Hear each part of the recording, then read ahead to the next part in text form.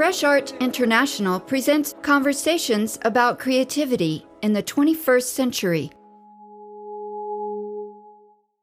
This is Fresh Art International. I'm Kathy Bird. Our podcast explores contemporary art, film, and architecture at the center and fringe of art scenes around the world. This episode is part of our playlist series. We're inviting artists, curators, architects, filmmakers, and culture producers to share favorites from the archive. Based in Lisbon, German-born artist Regina Frank has shown her work in New York, London, Los Angeles, and Tokyo, among other cities globally.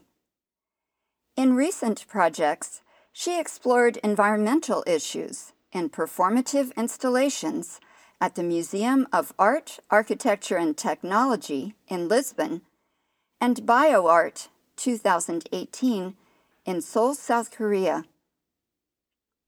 Here, Regina Frank introduces our conversation with renowned video and performance artist Joan Jonas. The episode was first released on June 5th, 2012. I have been listening to the Fresh Art International since Kathy Bird launched the podcast in 2011. One episode that I love features Kathy's conversation with artist Joan Jonas. In 1991, I met Joan Jonas for the first time. She gave a lecture at the University of the Arts in Berlin. What a wonderful artist. I am fascinated and inspired by her creative approach to combining video, performance, and drawing. She saw my work and suggested that I speak to the New Museum of Contemporary Art in New York. They gave me their window and the cover of their newsletter and catalog a few months later, which marked the beginning of my own career in 1992. While I was in Venice for the 58th Art Biennale, I spent hours exploring Joan Jonas' great project dealing with environmental issues in the Church of San Lorenzo. I watched every video from beginning to end, and the piece continued to draw me in further and deeper. Today, I'm in Austin, Texas, with Joan Jonas, a phenomenal artist that I've known about for years and never had the chance to meet, so I'm thrilled about this. She is a seminal video and performance artist working in the transmedia process since the 70s. And in her work, she combines video, movement, music, sculpture, and spoken word to create nonlinear narrative compositions. And she's participated and documented at least 4 times, I know. And more recently, in the international scheme of biennial projects or international projects, she was in the Venice Biennale in 2009 with Reading Dante. This month, the University of Texas invited her to present The Shape, the Scent, the Feel of Things, a performance that was first commissioned by Dia Beacon in 2004, I think, which leads to a lot of questions for me. I read that the piece evokes a snake dance sort of ritual, and I know ritual is very important in your work, but what about that particular dance resonated with you? It's a snake dance, the Hopi snake dance, which I saw in the 60s in Arizona. And it was an amazing experience. I never wanted to do anything with it, frankly, because I didn't want to intrude upon the Native American culture because of the way we've treated them in this country. And also, it's sacred for them, and I don't quote anything from that experience. There's no visual images that evoke the Hopi. So for years, it was a memory, and it was inspiring because I've always been interested in ritual as a kind of inspiration for my work.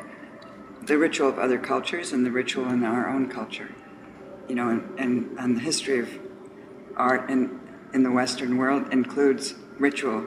Art begins with rituals. So I came across this book by Abby Warburg. Abby Warburg, German art historian, had visited the Southwest in the late part of the 19th century, the last years of the 19th century, went to visit the Pueblo Indians, and saw many ceremonies, but not the snake dance, but he's written about it.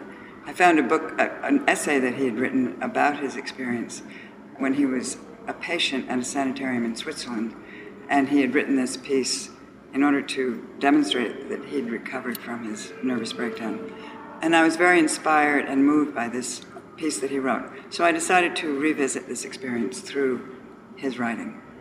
Then in your practice, you consistently connect the physical with the conceptual, and you've taken, from the beginning, it seems to me, full advantage of all the new media props or technology that was available.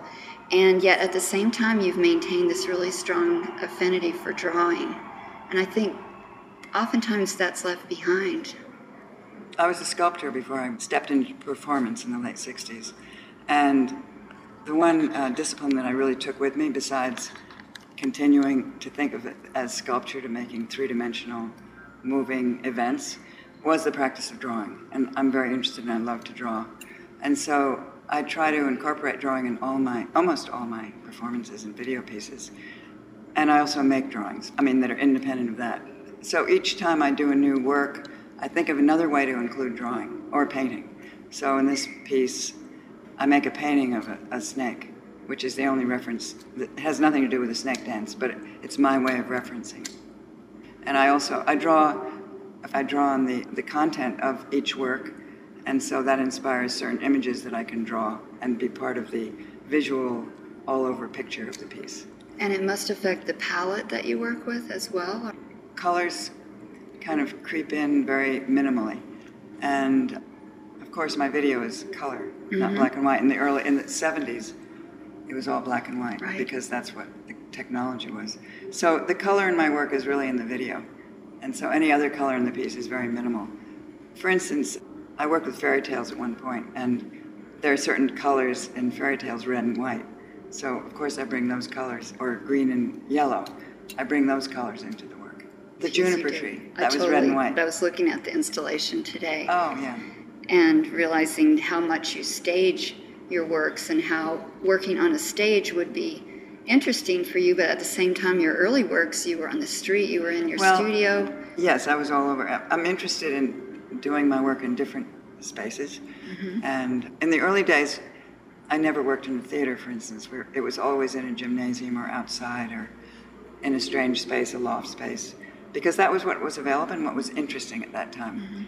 The reason we're doing it on the stage here, this piece was originally commissioned by Dia Beacon, as you said, and it was commissioned for that. It was really a site-specific piece for that space at that time. This enormously huge basement space with columns, beautiful 19th century factory space, and we used these long corridors of columns, and for me it represented the sanitarium actually that Warburg was in. I spend a lot of time on my work, and the pieces have a real, they exist, and so I want to do them again. This is the fourth time we've done it again, and there just aren't those kind of spaces. The only time it was comparable slightly was in Brazil in the Niemeyer building, but here, Stuttgart, we did it on a stage. It has to be reconfigured.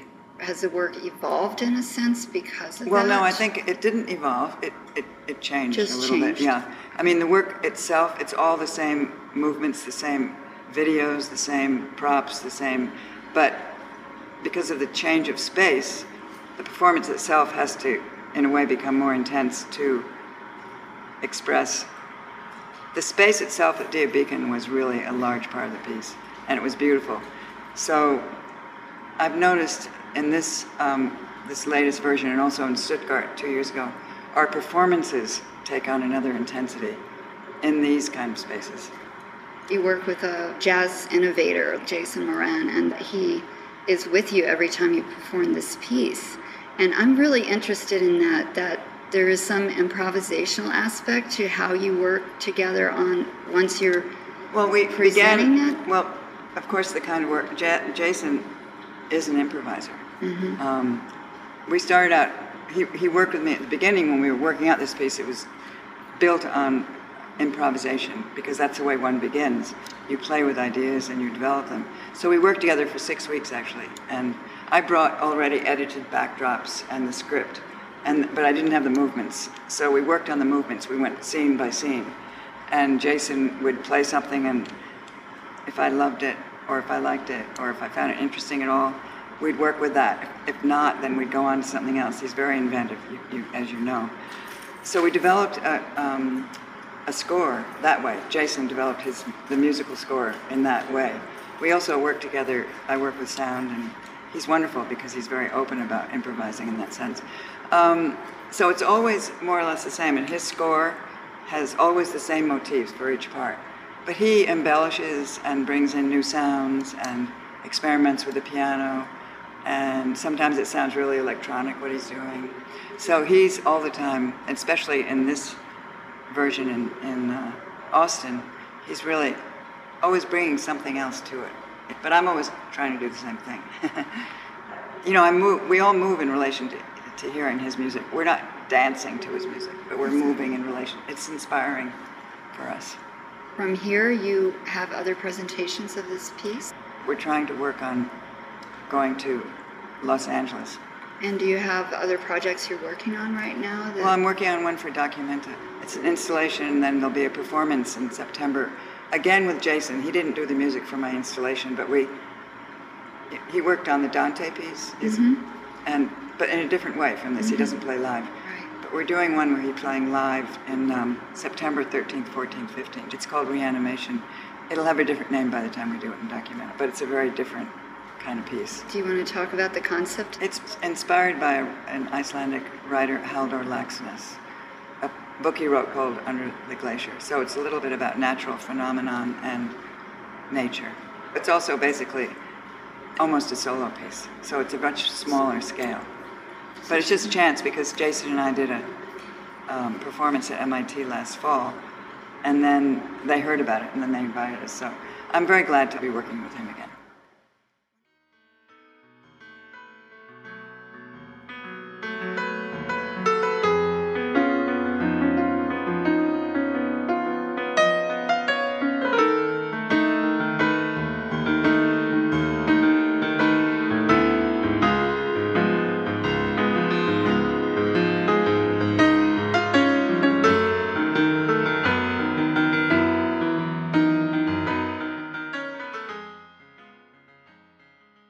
This is Fresh Art International. I'm Kathy Bird. Thank you to artist Regina Frank for sharing this episode. Revisiting our 2012 conversation with artist Joan Jonas is a moment to celebrate the latest chapter in her remarkable career. Jonas represented the United States at the 56th Venice Art Biennale.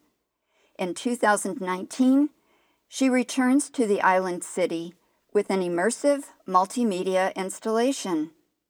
Moving Off the Land 2 is the first public art project in Ocean Space, a new collaborative global oceanic center in the restored Church of San Lorenzo.